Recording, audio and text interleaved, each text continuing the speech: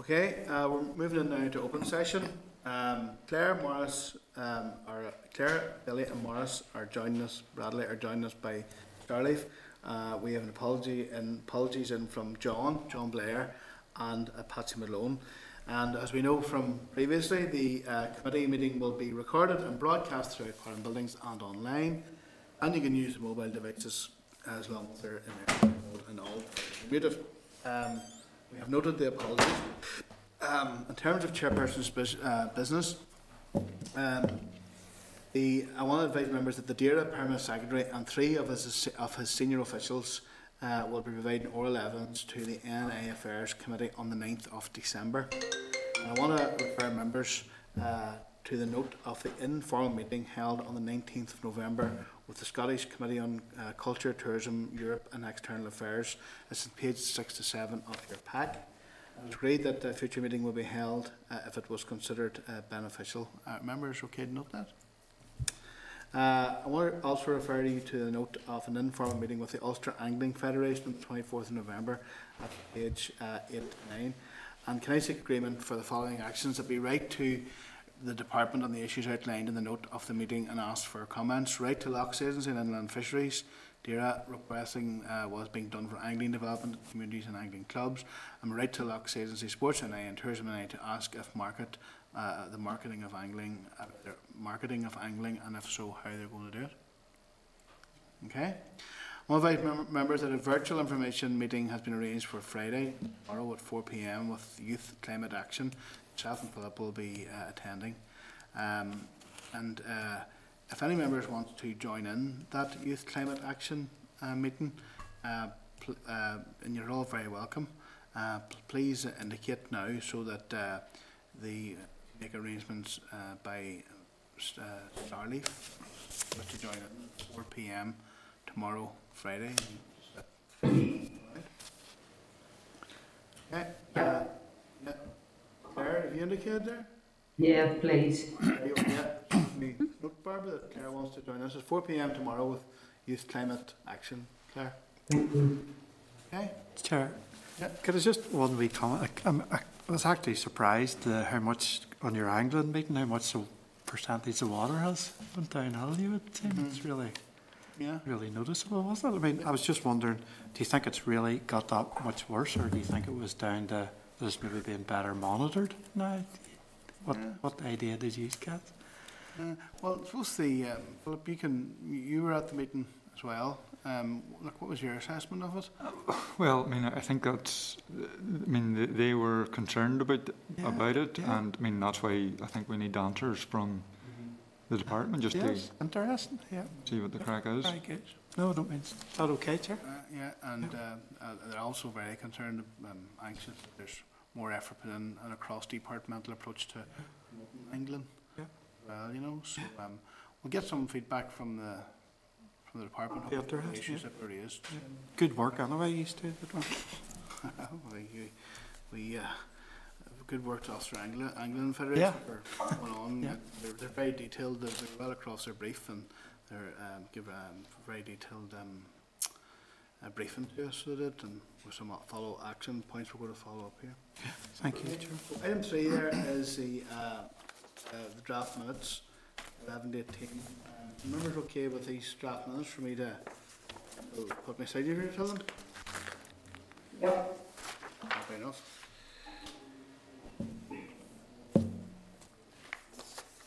Okay.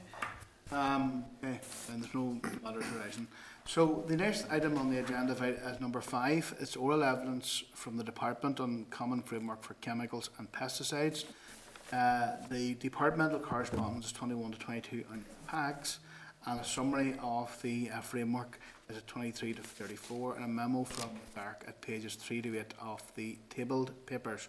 I'd like to welcome at this juncture by Starleaf Caroline Barry, Acting Head of Chemical Industrial Pollution Policy, Tommy McNamara, Staff Officer, Farming Branch, and Helen Lewis, Principal Scientific Officer, Heads of Chemical Regulations. And I'd like to invite the officials to begin the presentation. That will be followed by questions from members. So if you want to kick off there, whichever one of the three wants to start first, you're very welcome to start now. Good morning, Mr. Chairman and members of the committee. So it's Caroline Barry here. I'm just going to start and kick off by giving you a bit of an overview of the Common Framework for Chemicals and Pesticides. Now, the committee will be aware that DERA officials have been working with their counterparts in DEFRA and other devolved administrations, government departments and relevant agencies over the course of the last 2 years to develop a range of new common policy frameworks, which once agreed will come into operation at the end of the transition period. Now, the Chemicals and Pesticides Common Framework, given the scope and impact of the legislation it covers, is deemed to be one of the priority frameworks. It is also cross-cutting, and with both DERA and the Department for Economy having an interest. The legislation and international obligations within the framework for which DERA has responsibility includes REACH, plant protection products, persistent organic pollutants, detergents, mercury, and the transboundary movements of hazardous waste under the Basel Convention. Now, the framework covers other chemical regimes for which the Department for Economy has policy responsibility, such as the biocide products regulations, prior informed consent, and the classification, labelling and packaging regulations. Department for Economy also has a joint regulatory role with DERA under REACH. The committee in recent weeks has been briefed on a number of related UK-wide EU exit SIs and Northern Ireland SRs relating to REACH, POPs, detergents, mercury and the transboundary movements of hazardous waste. These are vital to ensuring Northern Ireland has a functioning rulebook after the end of the transition period, and it is in accordance with the Northern Ireland Protocol. Now, the main purpose for the UK Common Framework is to develop UK-wide arrangements for those powers falling within the devolved competence which are repatriated from the EU. UK-wide Common Framework should be established to ensure consistency with the coordination and to determine how divergence can best be addressed. Now, this particular framework has been designed to support the effective regulation and administration of chemicals and pesticides across the UK, to enable the functioning of the UK internal market, and to ensure regulatory burdens are kept to a minimum. The framework development process to date has involved detailed discussions between officials in the devolved administrations, relevant agencies and the UK government. They propose governance structures and decision-making processes which will be required for effective joint working within the UK after the EU exit. The arrangements put in place will respect devolution settlements and establish constitutional conventions and practices, while recognising that it is the role of ministers ultimately to make policy decisions. It also takes account of the Northern Ireland Protocol, which sets out the arrangements between the UK and the EU in relation to these areas, where, although remaining within the UK's customs territory, Northern Ireland will remain aligned with the EU. In terms of what the current provisional framework actually looks like, it consists of a framework outline agreement, concordat, and new governance structures, through which issues relating to chemicals regulations and management can be resolved. The Framework Outline Agreement is a high-level document which sets out proposed policy approaches and operational governance arrangements for future working. A concordat between DEFRA, HSE, the English Environment Agency, DERA, Department for Economy, Scottish Government and Welsh Government is proposed to underpin the framework. It will provide the basis for managing and maintaining commonality in approach, minimum standards and the sharing of information and governance arrangements. It also provides the finer detail on how governance structures will operate, programmes of work developed, resource allocation, dispute resolution mechanisms, and framework review. In terms of governance, over the past 2 years, various working groups have been set up, such as the Chemicals, Pesticides and Biocides Delivery Boards and Enforcement Liaison Group, which are supported by a number of expert groups and thematic subgroups. Overall governance is managed by the UK Chemicals Governance Group. And this group's role is to develop a UK view on the prioritisation of the UK Chemicals Work Programme and provide a strategic steer on the deployment of available resources. And membership is comprised of senior officials from DEFRA, HSE, EA and the various devolved administrations. A summary paper on the Provisional Common Framework for Chemicals and Pesticides has already been shared with the committee prior to today's meeting for information.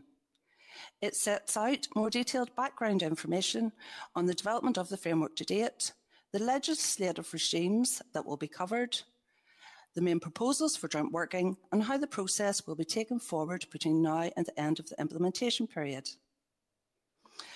Now, during phase 3 of the framework development process, a copy of the summary document was shared with a wide range of stakeholders from across the UK. This included NGOs, trade associations and Northern Ireland specific stakeholders such as Business in the Community, the Ulster Farmers Union, Northern Ireland Environment Link, etc. And they were contacted and asked it by correspondence, by email, asked for feedback on the scope of the framework and given an opportunity to raise any concerns.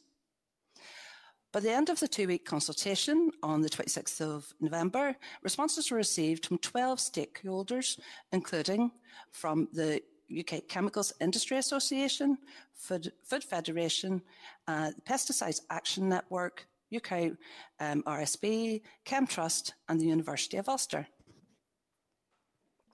Feedback on the rationale and scope of the framework was largely positive, with industry and NGOs welcoming the collaborative working across the 4 administrations and maintaining a common approach for UK and retained EU legislation. Some concerns, particularly around pesticides after the implementation period, and feedback from stakeholders will be considered and incorporated into the provisional framework as appropriate before it is finalised. Now,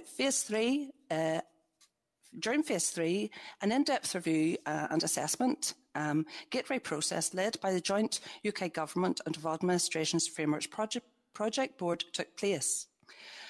This concentrated on the cross-cutting and constitutional implications of the draft framework rather than technical policy elements. And during this time, officials from DERA, Department for Economy, DEFRA, and the other devolved administrations participated in an in-person panel review on the 28th of October. Now, at the end of this process, the project board, they made some minor recommendations, but overall they were satisfied that the framework had been developed to an appropriate standard. It is in line with the principles agreed by the Joint Ministerial Councils in 2017, and the approach used was consistent with that taken in other frameworks under development. Now, at the beginning of December, the DEFRA Secretary of State will write to the devolved administrations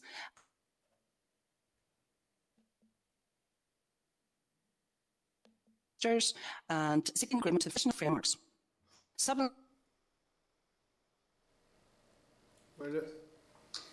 In the last few weeks, both DERA and the Department... Sorry. Apologies. You're just cutting out there a wee bit, Caroline. Oh, apologies. Sorry for that. Oh, you're right. Are you okay for me to yeah. continue? You're okay. Yeah, we can hear you now. Grand. That's great. That's great. Almost finished. You'll be glad to know. Oh, you're okay.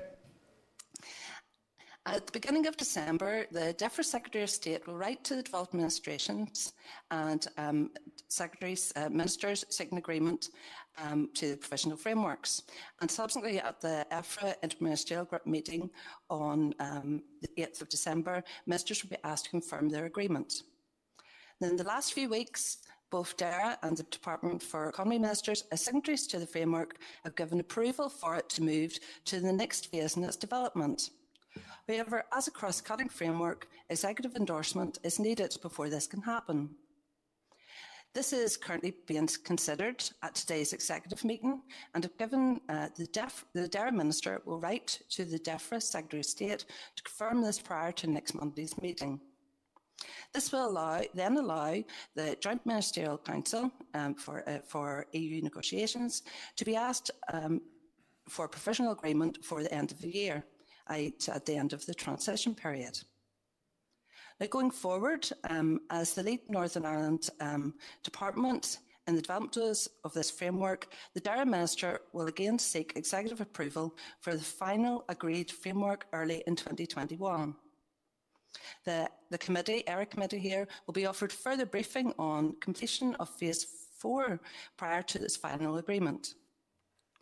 Now, I hope this gives you some insight into what the Chemicals and Pesticides Common Framework is about and the progress made to date.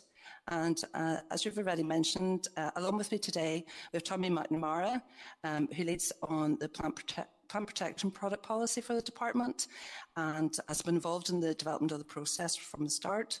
And also Helen Lewis as head of the new NIEA Chemicals Policy Team, who will have a key role in the operational outworkings of the framework.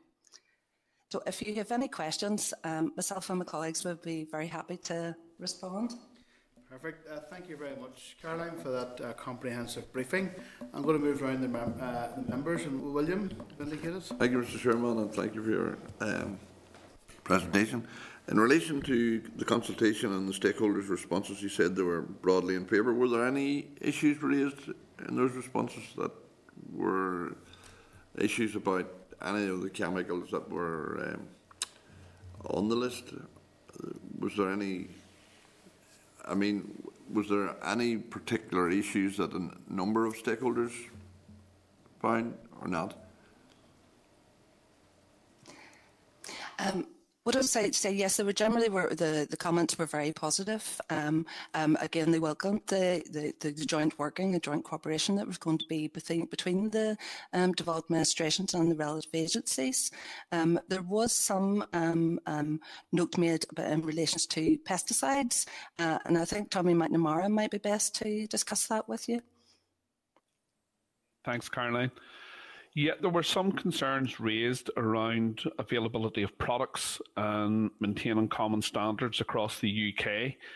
However, they weren't really in relation to the framework themselves. It was people raising, I think it was Pesticides Action Network were raising concerns to ensure that sustainability and the use of pesticides would be maintained on a UK-wide basis, which it will, because it's not contained in the Northern Ireland Protocol.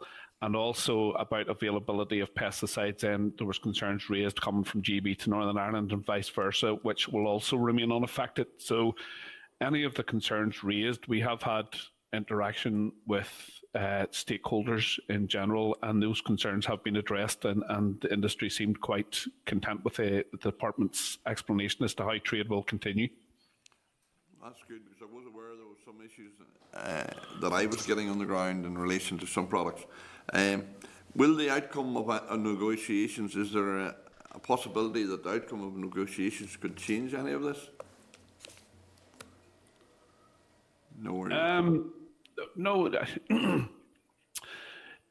Pesticides in particular, it will be different slightly for chemicals, and I know it's quite difficult to be over all of these areas at the one time, but pesticides in general will remain unaffected in the short term by Brexit. From day one, in relation to availability of products, everything will continue as normal. So a negotiated outcome probably won't make any major difference in the short term. That's good. Okay, thank you. Thank you, William. Philip? Okay, thank you. Thanks, Caroline, for the presentation. Just following on from William's point, it's maybe for Tommy. He was saying that pesticides are going to be unaffected by Brexit and presumably by the protocol. What part, or if any, will be affected in terms of this framework by the protocol? And if the North is perhaps having to stay within EU regulations for chemicals, will England, Wales, and Scotland diverge from that? Well, in relation to pesticides, there's a possibility for divergence as we move forward, because we will be separate regulatory regimes, which means that, for example, the main ingredient of a pesticide is called an active substance, and active substances are approved at EU level for countries who are subject to EU law, whereas GB will be able to have their own active substances. So there's a possibility for divergence within that. There's also a possibility for divergence within the setting of maximum residue levels in food and feed, because GB will set their own, which could be affected by potential trade agreements when they move into that. So, you know, it's just an example, and don't take anything from it. If a trade agreement was agreed with the United States and the United States insisted on higher maximum residue levels of pesticides in food, then that food may well be tradable or allowed into GB, wouldn't be allowed to be marketed in Northern Ireland. Okay, so there's potentially some snags down the line then? Potentially some. Okay, thank you. Okay, Rosemary? Thank you. Thank you for your presentation, and as you can imagine, coming from Fermanagh, I'm sort of interested in cross-border cooperation, and what you've talked about seems to be mostly east to west at the moment, or west east. What do you think the problems will be in relation to north south working together in relation to pesticides and chemicals, because very often farmers buy either side of the border?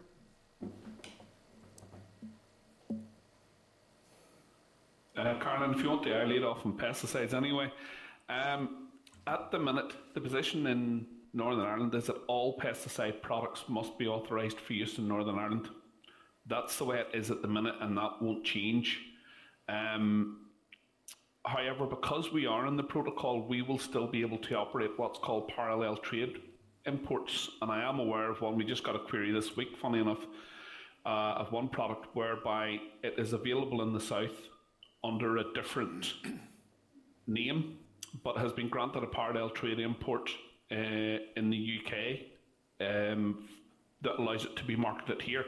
So that will continue, but it will only continue for Northern Ireland. It will not continue for GB. The parallel trade imports that they have will cease. Well, they will continue to the end of their, they're allowed for a number of years, and they will be allowed to see out the length of that authorisation, but after that they will not do any parallel trade imports, whereas we will. So that will allow trade from south to north and north to south to continue as it normally as it is at present. Okay. And just one further question. What has been the extent of the involvement of DAERA in the development of the common framework overall? Sorry, I'd just say that the department has been involved in the development of the framework right from the very beginning, from January 2018. We've been involved in the development of all of the various paperwork and the governance structures, and we're also involved in the various groups that make up those governance structures.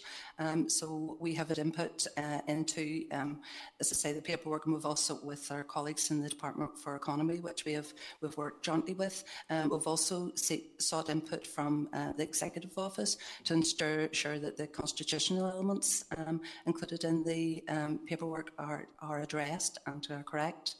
And also, the paperwork and the framework itself has been developed in line with the Joint Ministerial Council's principles, which take account of the Good Friday Agreement and obviously the devolved competencies and responsibilities. Okay, thank you. Okay. Morris? Morris, can you hear us? He's mute. Morris, you're on mute. You have to press a button to... Morris, I might move on to Claire and then Morris come back to you, okay? Claire, can you hear me, sir? Claire Bailey? Claire? Can't hear you, Claire. Can you hear me now? Hear you now, Claire? Yes. Sorry, I was chatting about it myself. That was great crack. Thanks for the presentation. I just wanted to ask, obviously all these scenarios are dependent on a deal at the minute, and I'm just wondering, are we expecting any additional legislation? And I know that you made mention of it there, Caroline, as well, that additional legislation will be needed post. I don't know if you said post-dealer negotiations or transition period.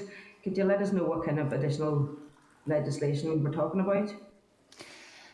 Again, it really depends on if there is a deal or not. The current legislation is to deal, initially have been done to deal with the no-deal exit plans, and those have obviously been updated now to deal with the Northern Ireland Protocol. In terms of additional legislation, it really will depend on what comes out of the current negotiations, if a settlement is agreed.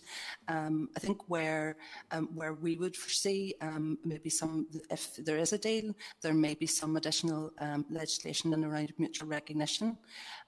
Currently, under the legislation that has been put in and is currently going through the system, we would have two separate schemes. Basically, in Northern Ireland, we would be aligned with the EU, say, for example, in REACH, and whereas in the UK, you would have a UK REACH or GB REACH scheme, essentially, and whereas chemicals that and trade in Northern Ireland and the rest of the EU would have to adhere to the EU system. So I think that's where there may be some additional legislation, but at this stage we just don't know. Okay, and I want to look at sort of the dispute resolution mechanisms in there as well. And have you any sense of whether the proposed future Office of Environmental Protection would have any role to play within the Concordat? I think in terms of the Concordat and the Framework Outline Agreement, but not as all set up for dispute resolution at the minute, is essentially through the governance structures that have been set up, whereby primarily decisions and disputes would be resolved at the official level within the various working groups. If that can't be resolved there, it's escalated up to through the group, which senior officials from the devolved administrations and all sit on. If it still can't be resolved, it then goes up through to the senior officials programme board, and then again, if it still can't be resolved for environmental and for DAERA, say for example environmental disputes, then that would go to the ministers, the Joint Ministerial Council. So there is already mechanisms in there. So I don't actually foresee that the provisions other than that would really take effect. I think it's been well thought through as to how we would manage disputes at this stage. Okay, and then am I right, and did I pick up in the briefing then that there is, within the dispute resolution process, that there is an agreed to disagree solution proposed? What would that look like? So if there's all these layers of checks and balances and escalation, how would an agreed to disagree work? I think, first of all, I should say that the dispute resolution takes account of the Northern Ireland Protocol. So ultimately, Northern Ireland is aligned with that. So that will take precedent. I think agree to disagree. I think again, I think if you take the example of REACH, whereby there is the EU is looking at a new authorisation, or GB is looking at an authorisation, which is where there is regulatory divergence. Obviously, Northern Ireland and the rest of the devolved administrations would be keen not to have divergence. But if there is, we would, at the end of the day, we would have to adhere to what the new UK system and the GB devolved administrations, what they decide for a GB resolved solution. Okay, thanks. And then it's the final parlays with the Secretary of State? Yes. Okay, yeah. Thank you. Maurice, can you hear us now?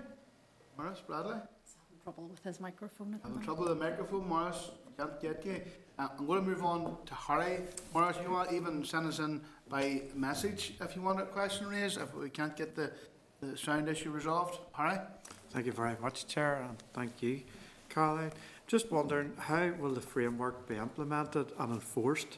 And is there provision to review or change the framework? Thank you. Sorry, if my colleagues are content for me to answer this one. I think basically the framework will be implemented through the various governance structures and close cooperation between the development and the signatories to the framework. Sorry, what was the second part of your question there? Apologies. Is there provision to review or change the framework if that was necessary?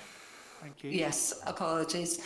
Yes, there's within the current Concordat, there is provisions to actually conduct a review of the framework after 6 months, and then thereafter after every 3 years, and it's and is a proper review and assessment mechanism which has been built into that.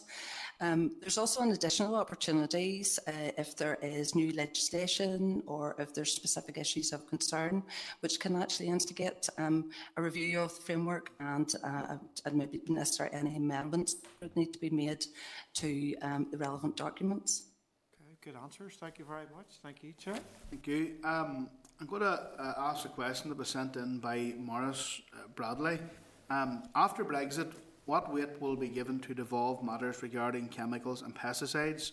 There needs to be improvement in current restrictions over the use of chemicals and pesticides, and can we legislate for reductions in chemical use? Will there be an opportunity to enhance monitoring of chemicals and fertilisers to ensure reduction of pollutants entering our waterways, which have an impact on wildlife and habitats? In this regard, what scope does Northern Ireland have to introduce further regulations to monitor and reduce chemical impacts on countryside and waterways, or will we be bound by either UK or EU regulations? And that's from Morris Bradley.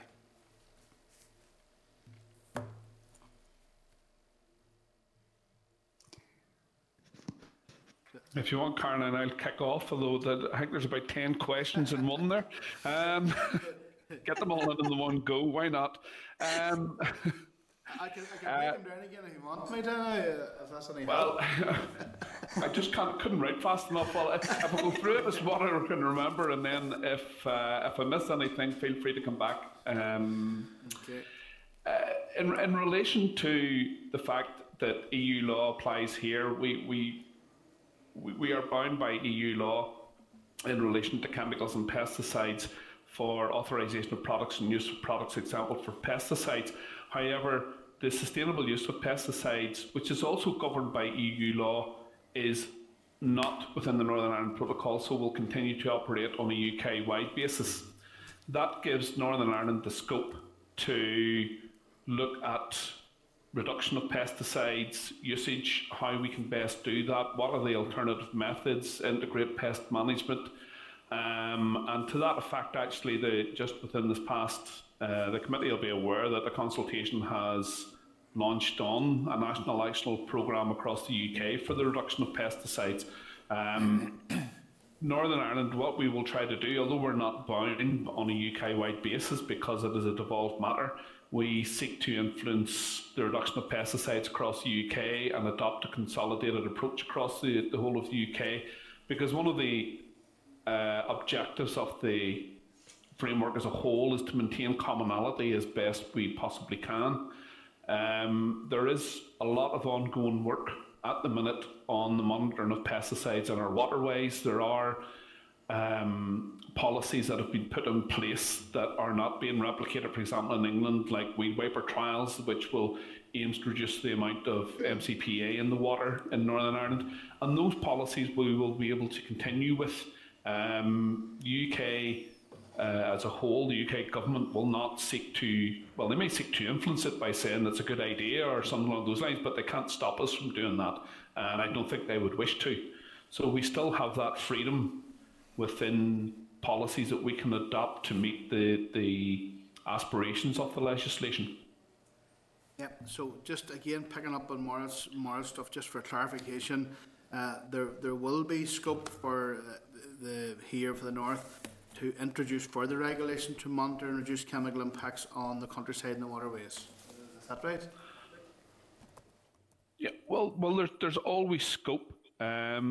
But we would have to examine first and foremost as to what we're actually carrying out, because there is quite a lot of the monitoring going on, and then decide on the best way forward. There will be scope to introduce legislation, but whether or not that actually transpires, of course, is a different question. Okay. Thank you, Tommy, for that response, and thank you, Maurice, for the question. Okay, folks, as I have no members down for any more questions, I want to thank Tommy and Helen and Caroline for joining us here this morning, for your presentation and for taking all of those questions. So thank you very much, and no doubt we'll be seeing you again. Thank you. Okay. Thank you. Okay, folks, the next matter on the agenda here is a written briefing, SL1, Official Controls Plant Protection Products Regulation 2020. It's page 36 on your pack, and the department papers on page 39. This ASR enforces and applies the Official Controls Regulation in respect of plant protection products, pesticides, which regulates official controls to ensure compliance with food and feed law, rules on animal health and welfare, plant health and plant protection products, and has been directly applicable in the UK from the 14th of December last year. Official controls refer to the mechanisms in place and checks carried out to verify that businesses comply with agri-food rules. Previously, official controls in each segment of the supply chain were regulated separately. The objective of the OCR is to create a harmonised and consistent risk-based approach official controls. It does so by simplifying current control rules and by extending those rules to the entire agri-food chain. Subject to negative procedure and will come into operation in December 2020. Members, any comments in relation to this? We're okay for we should move to the next legislative stage. Okay. Okay, the next item is item 7, oral evidence on the Seed Marketing and Fertilisers Regulation 2020. The memo from the clerk is at page 80 and the department papers from page 84. The SR will be laid under negative resolution procedure as anticipated will come into operation at the end of the implementation period. The framework for the marketing of agriculture seed in the UK is provided for through a suite of EU marketing directives, with cereal, beet, vegetable, oil and fibre plant seed being listed in Annex 2 of the protocol. However, fodder seed was omitted from the protocol, meaning that EU law will cease to apply to fodder seed, meaning that different marketing rules will apply to the various species of seed based on where they are listed in Annex 2 to the protocol. The statutory rule amends the 2016 regulation to implement the protocol in respect of seed of cereal, beet, vegetables and oil and plant fibre plants. It also provides the marketing of fodder seed to continue under the UK regime. In addition, the amendments provide for fodder seed, which has been certified in the UK to be marketed here under OECD trade rules. The Department advises that a major concern regarding the marketing of seed at the end of the implementation period is the prohibition of the marketing of British certified seed for those species listed in Annex 2 protocol, due to the fact that Britain will be deemed to be a third country for marketing purposes. Currently, the 2016 regulations only permit marketing of seed from equivalent third countries, which at present does not include Britain. As such, this SR will not introduce additional restrictions. The restriction on marketing British certified seed is a result of the UK leaving the EU in conjunction with the operation of the protocol. The UK has applied to the EU for third country equivalents for seeds, and the UK government requested that the application process be expedited. I'd like to welcome back onto Starleaf again Tommy McNamara, Staff Officer of the Environmental Farming Branch, who was just on with us there a few moments ago. So Tommy, I'd like to give us a bit of an update on this, and then obviously members will want to ask some questions. Thank you. Thank you, Chair, and good morning, members, once again. Pretty much what you've read out is pretty much the position as it stands, Chair.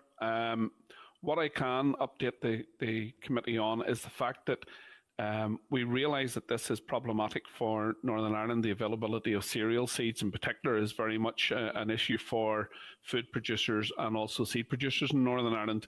And we have met with industry to advise them on the best way forward, and they have asked us about how seed will be best brought into Northern Ireland, i.e.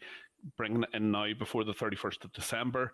And we were able to advise them as well that seed that is currently on the market before seed that will be on the market before the 31st of December can continue to be marketed to the end user afterwards. So if seed from Great Britain is on the market as of the 31st of December, that can continue to be marketed and brought into Northern Ireland after the implementation period.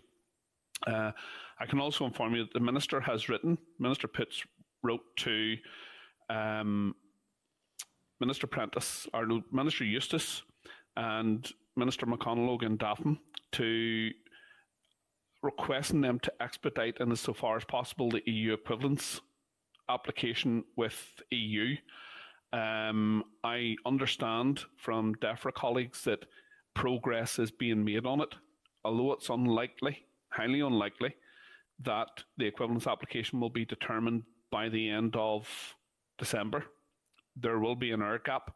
They are seeing that progress is favourable and things are moving forward. The Minister's also indicated his concerns to Lord Gardner, the DEFRA Minister, Under Secretary, to say, that this is not very good for businesses in Northern Ireland, and to put pressure as much as possible on to get this application sorted out. Okay. I'm happy to take any specific questions, Chair. I suppose, we're extremely conscious about the impact on businesses. What could you just elaborate on what would be the practical effects of this omission? The omission or the inclusion? The omission of the fodder seed from the protocol. The fodder directive? Yeah. Right. Well, it's less of an issue because the fodder seed directive being omitted means that we can access grass seed from GB. UK as a whole is very reliant on imported grass seed, and Northern Ireland is very reliant on grass seed coming from Great Britain into Northern Ireland, and where the omission allows that to continue. What we have also done, because we've done this on a UK-wide basis, because, as I say, the UK is only 50% self-sufficient in grass seed, so the decision was taken throughout the UK to allow all grass seed produced in the EU to be imported into the UK. So in this particular SR contains provision to allow grass seed from the EU to come into Northern Ireland under OECD rules. It will ensure that farmers will not be want for grass seed. There will be an adequate supply. The main issue with this is that it will prohibit grass seed being marketed across the border into the south from the north. That is an issue, and we're aware of it, but that will be down to the rules, the EU rules that the South will be applying that will prohibit that. It won't be any legislation that we're bringing forward. We also consider it to be the lesser of two evils, so to speak, because it would be considerably less grass seed that would go from north to south as it would be that would come in from GB to Northern Ireland. There would be a much more major impact if that was to be restricted. So, so the fodder seed has been treated differently to, say, for example, vegetable oil and other types of seeds. Is that right? Yes.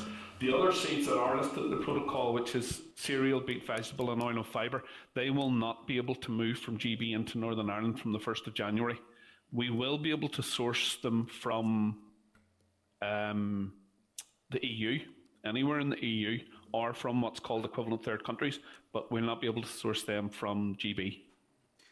What's the department's assessment of the impact that will have on the agri-food sector? Well, the impact it will have is that currently it will probably result in about 1,500 metric tons is what we will usually, there will be a deficit of if we don't get seed from GB, the cereal seed. However, we will be able to source that seed from elsewhere in the EU and also from the Republic of Ireland. Cereal seed producers will be able to access seed to produce seed directly from the Republic of Ireland, which is produced. There's more of that probably produced in the Republic of Ireland than we will ever need. So it's difficult to quantify because it's the manufacturers and the producers, the farmers, etc., do have access to other markets. And the seed that they may be able to access from other markets, would they be equivalent to what would have been coming in from Britain? You know, I'm aware at a meeting some weeks ago, I think it was yourself, William, raised it about potatoes, for example, that come in here. They're a drier variety, and a lot of them are used in a lot of the chip shops throughout the north and the south of Ireland. Right, well, I don't deal with potatoes, and I understand there's an SL1 next week. We'll cover potatoes, but the quantity of seed, it will all be based, the seed has to satisfy certain conditions. It has to be certified to certain standards, and that will continue. For example, the seed that is required to actually produce more cereal seed has to be of a much higher standard than the seed we use to produce food. So most EU countries only produce that higher standard of seed. And as such, we would be confident that the quality of seed will be as good as what is produced in GB. So, members, okay? Okay, thank you. Sorry? Oh, sorry, Claire. Sorry, I've seen your virtual hand up on the screen here. Claire? Thanks. Just hopefully a quick one, but just on what you were asking there, in terms for the UK to be considered as a third country, and if the Minister has already written to Minister Eustace in Westminster, would we need a deal before the EU agree to that, or before that can happen? No. You know? No, this is not predicated on a deal. In fact, the equivalence isn't specifically for Northern Ireland. The equivalence is for the whole of the UK. So for GB, so it's not predicated on a deal at all. And of course, so there's lots of countries that have the equivalence that wouldn't necessarily have trade deals. It's not a consideration. Okay then, Tommy. Okay, thank you, Tommy. Thank you very much for that. So, members happy enough that we move this on to the next stage? Yeah. Okay. Right, Tommy, thank you for that briefing and for taking our questions on this one. Thank you very much, Chair. Okay. Item 8 then, we have written evidence from DAERA, the Producer Responsibility Obligations Packaging Waste Regulation 2020. The memo from the clerks at page 132 and departmental papers page 135. This will be led under negative resolution and anticipated will come into operation the 1st of January. The purpose is to amend the producer responsibility obligations to update packaging waste targets for 2021 and 22 and to implement the packaging and packaging waste directive in this jurisdiction. The proposed regulations will mirror those in the UK and are designed to encourage businesses to take responsibility for packaging wastes produced by commercial activity. The regulations would also encourage producers to reduce packaging through innovative design and by setting challenging targets for the recycling of waste. Members have any questions they want to raise with us here? Sure. Yeah, Philip, go ahead. I mean, I understand this is a written briefing. Will there be a point then we will get an oral briefing when this comes back? There probably is an opportunity to ask questions, but I'd rather do it orally than writing.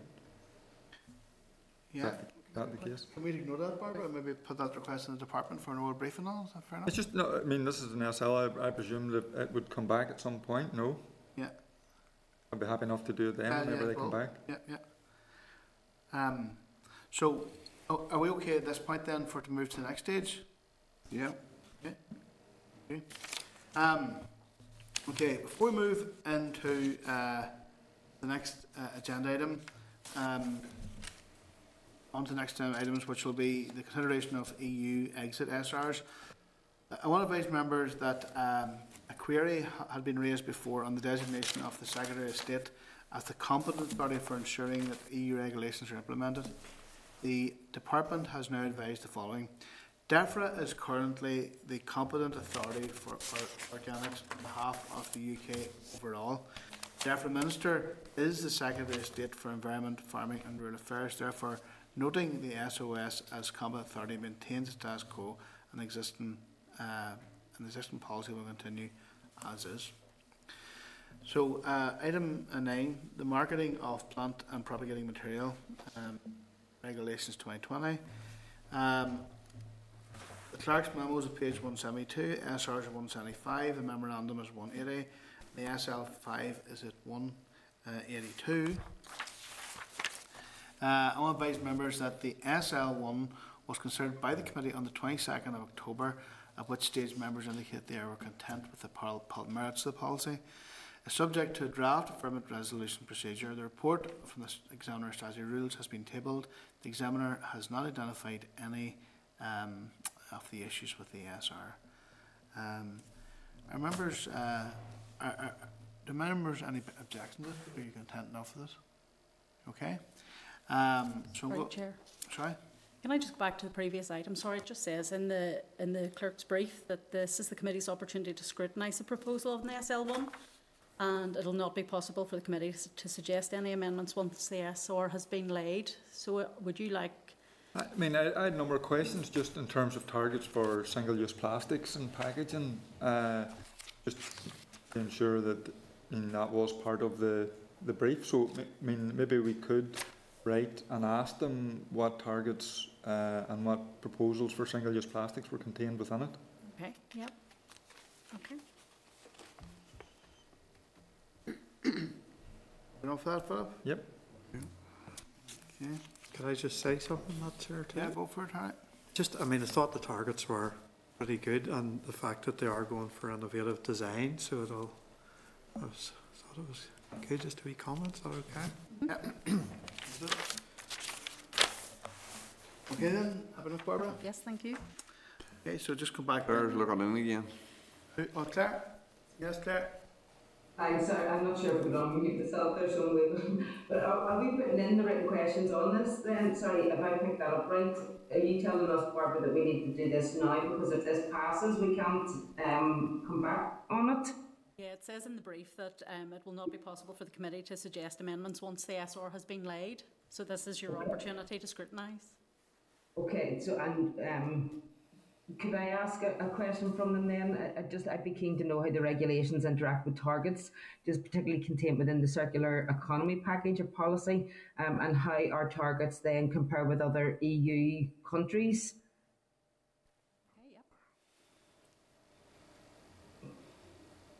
Okay. How it sort of fits within the upcoming environment strategy. Do they both tie in together?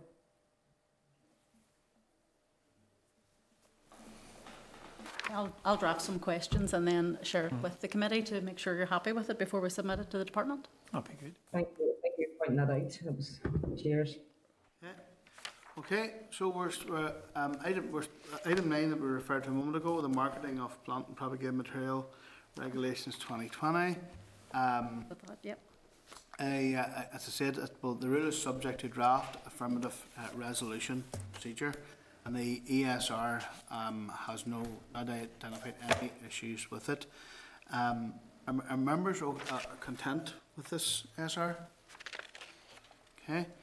Then we'll put the question then that the Committee for Agriculture, Environment and Rural Affairs has considered SR, the marketing of plant and propagated material, legislative functions amendment, EU exit regulations, Northern Ireland 2020, and recommends it as affirmed by the Assembly. Okay. Okay. Okay. So item number 10 then is the Plant Health and Diseases of Animals Amendment, EU Regulations 2020. The following documents then is the Clerk's Memo, page 184, Departments, Correspondence 186, SR 188, and the Explanatory Memorandum at 192, and the SL5 after the Department at 194.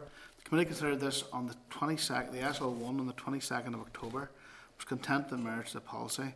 and the rule is subject to the draft affirmative procedure. The report from the examiner citing the rules has been tabled. The examiner has not identified any issues with the ASR. Members, does members have any comments or anything they want to say in relation to this particular ASR?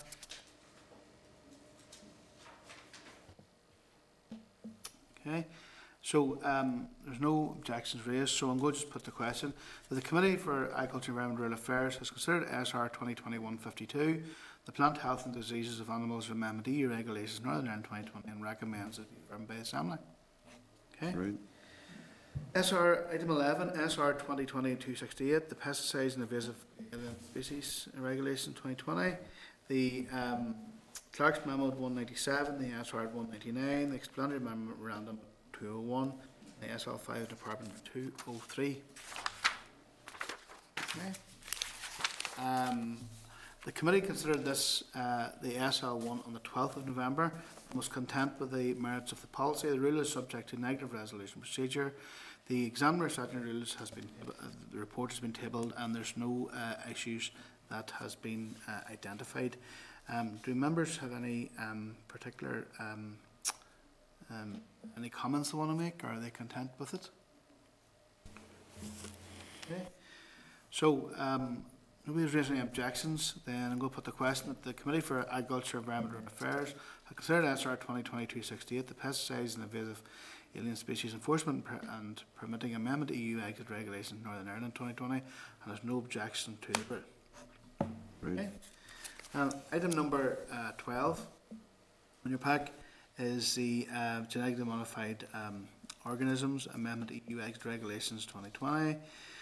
This Clark's memo was at 206, the SR 208, the memorandum 213, and the SL5 is at page 215. The committee considered the SL1 on the 12th of November, was content with the merits of the policy, is subject to negative resolution, and the examiner statutory rules has not identified any issues with the SR. Anybody any particular objections to this SR? Okay with it? Okay, so if there's no objections, I'm going to put the question that the Committee for Agriculture, Environment and Rural Affairs considered SR 2020-269, the Genetically Modified Organisms Amendment EU Exit Regulation Northern Ireland 2020, and there's no objection to the rule. Great. Okay. Item 13 on your packs, the Organic Products Regulations. So it's in your packs, page 218 is the memo, 220 is the SR, the memorandum 232, the SL5 is at 235, and the correspondence to the department regarding correction slip, it's on page 237, and the correction slip is at page 239. The SL1 was considered by the committee on the 12th of November, at which stage members indicate they were content with the merits of the policy, subject to negative resolution procedure, and the ESR report has been tabled, and the examiner hasn't identified any issues with the ESR. Has members any questions? Philip? So I ask this question all the time when I see it in there, and I know Barbara will give an answer. I know yourself, Chair, or Barbara, earlier on, just about why the Secretary of State is the competent authority. I presume the answer is the same as the one that was given. Yeah, I can check that out and make sure it's the same reason. Okay, thank you. May well be the same reason. It's currently the competent authority for organics on behalf of the UK overall. So that may well be the answer, but there's no harm to ask the question. Yeah, that's a concern I have all the time when I see it. Okay. Okay. Item 14 is the written briefing, Food and Drink Amendment EU Exit Regulation 2020. Page 241 is the memo, page 245 is the departmental papers. It's been classified as category 1 by DERA. When he is asked to indicate it was content for the Minister to give consent for the UK Minister to lay this statutory instrument in Westminster, and is asked to outline any comments it wishes to draw to the attention of the Minister. The SA makes amendments to retained direct EU legislation relating to food information and wine. In relation to food information, DERA has stated that the Food Standards Agency leads on food information and labelling here, and it's confirmed to DAERA that it has provided technical amendments on FD 11 at an official level to DEFRA, and the NI Department of Health Minister's consent is not required.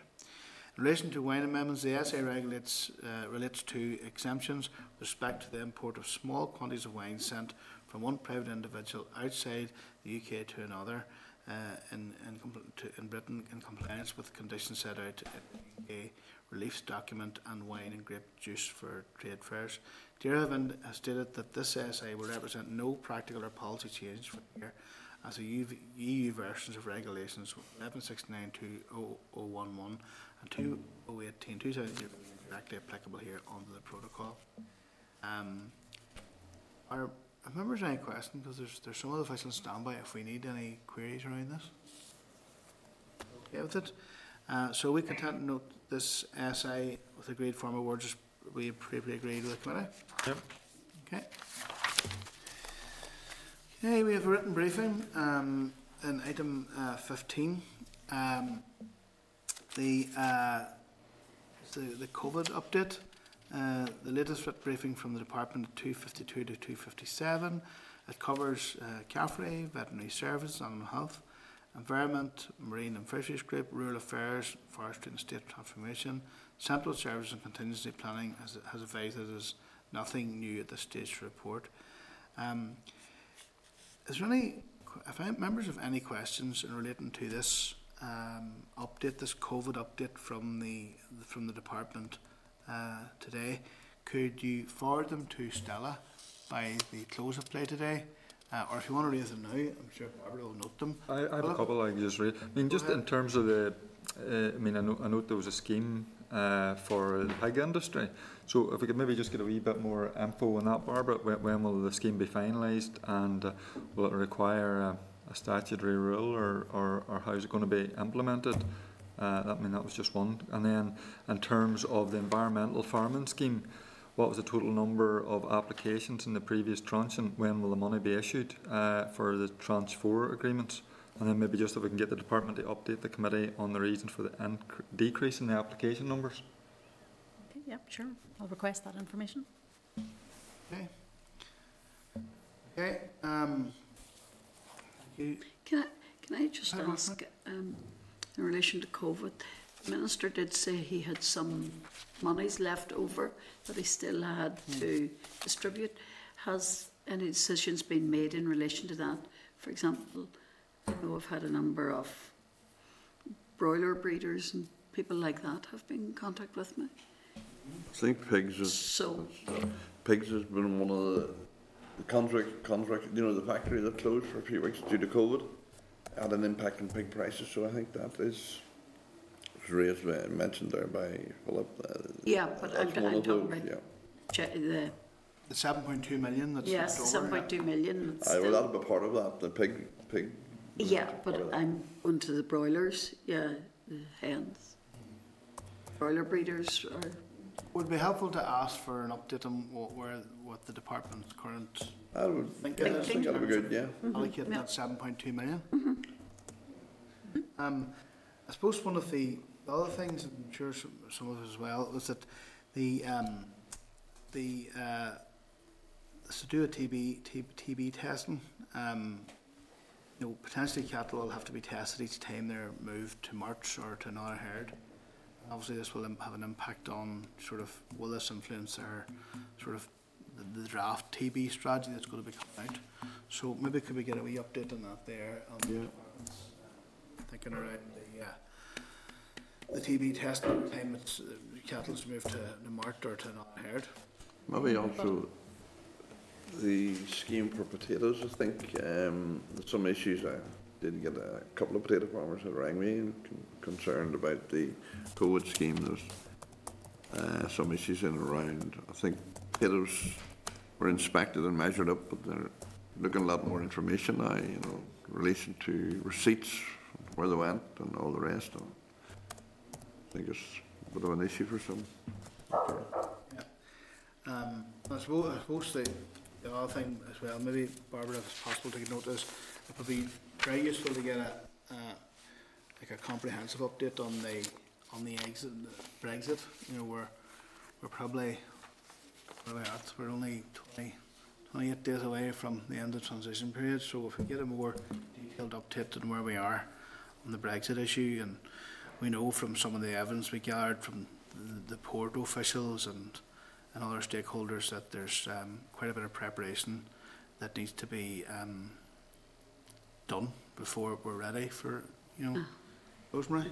And Chair, when you've mentioned Brexit, can I also mention then the issue that was raised last week in relation to the sheep, the importing of the sheep from Scotland and England into Northern Ireland, especially in March time. There's an issue there when the... Massive issue. That's a huge... So that needs to be... It's about 9,000 sheep. That, please. 9,000 sheep effectively stranded across the border in Britain. Obviously, it's something we've written to George Eustace about in the committee, but it's something we need to keep the pressure on, because it's a huge impact for farmers here, and all of us, I'm sure, have been lobbied about this.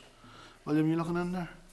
Well, that's okay. No, some of this makes no sense. It's very hard to understand, but some of the problems that we're coming up against, it doesn't make much sense. It's the flocks that be scurvy monitored. It takes like 7 years, something like that, to have a flock scurvy monitored. So it's Medivisna too. So it's very a lot of farmers now have been making contact that they have invested very heavily in buying lambs over there, and and there's an issue emerging now where obviously they can be outwintered over there, but there's an issue now that they never got back here basically, and it's a huge economic and animal welfare issue possibly emerging. Okay. So can you keep a focus on it? Okay. We are expecting a written briefing, and we're also getting an oral briefing on the 17th of December, but we'll make sure all these issues are included. Chair. Yeah. It was mentioned somewhere in that report about the COVID one, about the Coleraine meat plant, and that was closed and it hadn't affected the overall. Is that up and running again? William? I'm sure Morris could probably tell us. It's up and running again, yeah. It's all good. Just to see the wee... It's up and running, yeah. That's okay. Okay, thank you. Okay, item 16, we've written briefing from the NI Rural Development Programme update. It's page 259, 275. Briefing advises that the European regulations covering the next Rural Development Programme will not apply to the UK. Under the Thought Agreement negotiated with the EU, projects funded under the Rural Development Programme 2014-2020 will receive the same level of funding as if the UK had remained an EU member state. Commitments can continue to be made up to 2023 and receive EU funding until 31st of December 2023 or until EU funds are used up, whatever is earlier.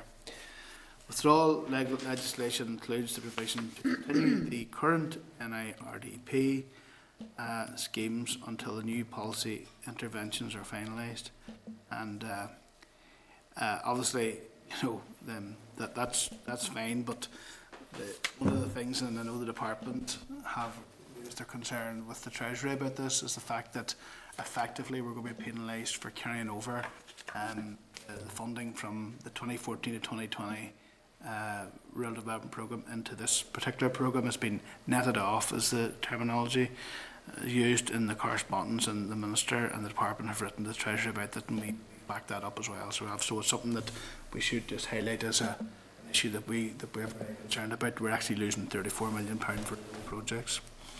So members happy enough to note that briefing? Okay. Correspondence, page 276 to 2724, of 450 pages of correspondence. Correspondence from Mid and East Antrim Council and the Shared Environmental Services at page 716 to 717. Members will recall the committee had written to the Council asking it to outline its role and function. The reply gives a brief overview, so it may be worth asking the Council to provide oral evidence at a future date if members are content. Okay. Correspondence from the Department on SI, the Hazardous Substances and Packaging Regulations, page 722 to 724. You will recall that the committee had written to the Department to ask what the impact of this reserved SI would be on local business. The Department has highlighted that there could be an impact on any business that sells electric or electronic equipment, which will mean additional administrative costs which will fall to a significant number of largely small and micro businesses here, potentially fettering market access.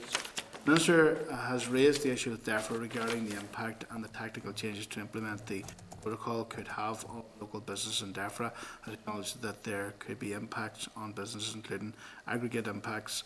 Some of the same businesses are also affected under the new approach directives.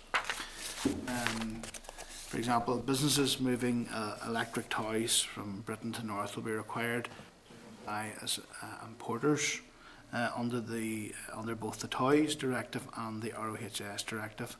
DEFRA ministers have said that the approach taken is necessary to implement the protocol. Can I agree with members to write to the Department to request that it be kept up to date, that we be kept up to date on any further engagement it has with DEFRA on this issue, and to ask if there's been any engagement with the Department of the Economy? Okay. Advised members, the Department has advised that following the request from the Committee after last week's meeting for an urgent update on the Lough Neagh scheme to be available for this week's meeting, the Department is unable to meet this deadline. It advises that the eligibility criteria for the scheme is being finalised and that the Department will be in a better position next week to provide a more detailed response. And this request was made by Patsy last week.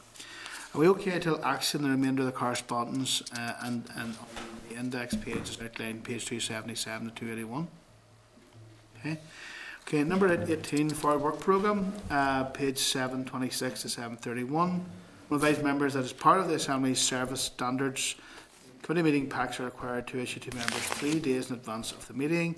Our first meeting back after the Christmas recess, is Thursday, 14th of January, which means staff would need to be in the building the week before in order to have the pack prepared in advance. In this instance, would members be content if the service standards were waived and the pack issued on Tuesday, which would be 2 days in advance of the meeting, allowing staff to take their annual leave? Absolutely. 100%. Yep. Okay. Members are advised that the substantive items proposed for the ERA Committee on the Thursday, the 10th of December, are oral evidence from DERA on the common frameworks for animal health and welfare and zootechnical breeding, provisional approval and engagement, and on the revised TB strategy.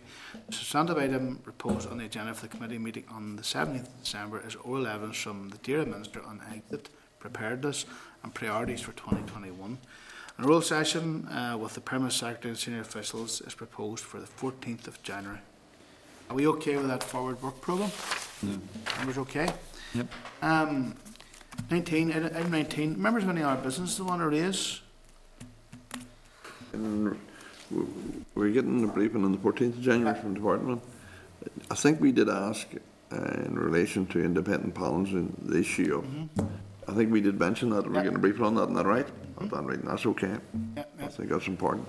Yeah, we just note to make sure that it's included on For sure, yeah, the the independent panels and the... Yeah. Do you want it on the 14th of January? Do you want to also have that reference maybe for whenever the minister's officials comes here as well before Christmas? Would that Do no harm. do no harm? Thank you. Okay, so the Dittenham next meeting is on Thursday the 10th of December, this day week at 10 AM in room 30, and we'll adjourn the meeting. Okay, thank you very much for attending, everybody, and see you all again next week.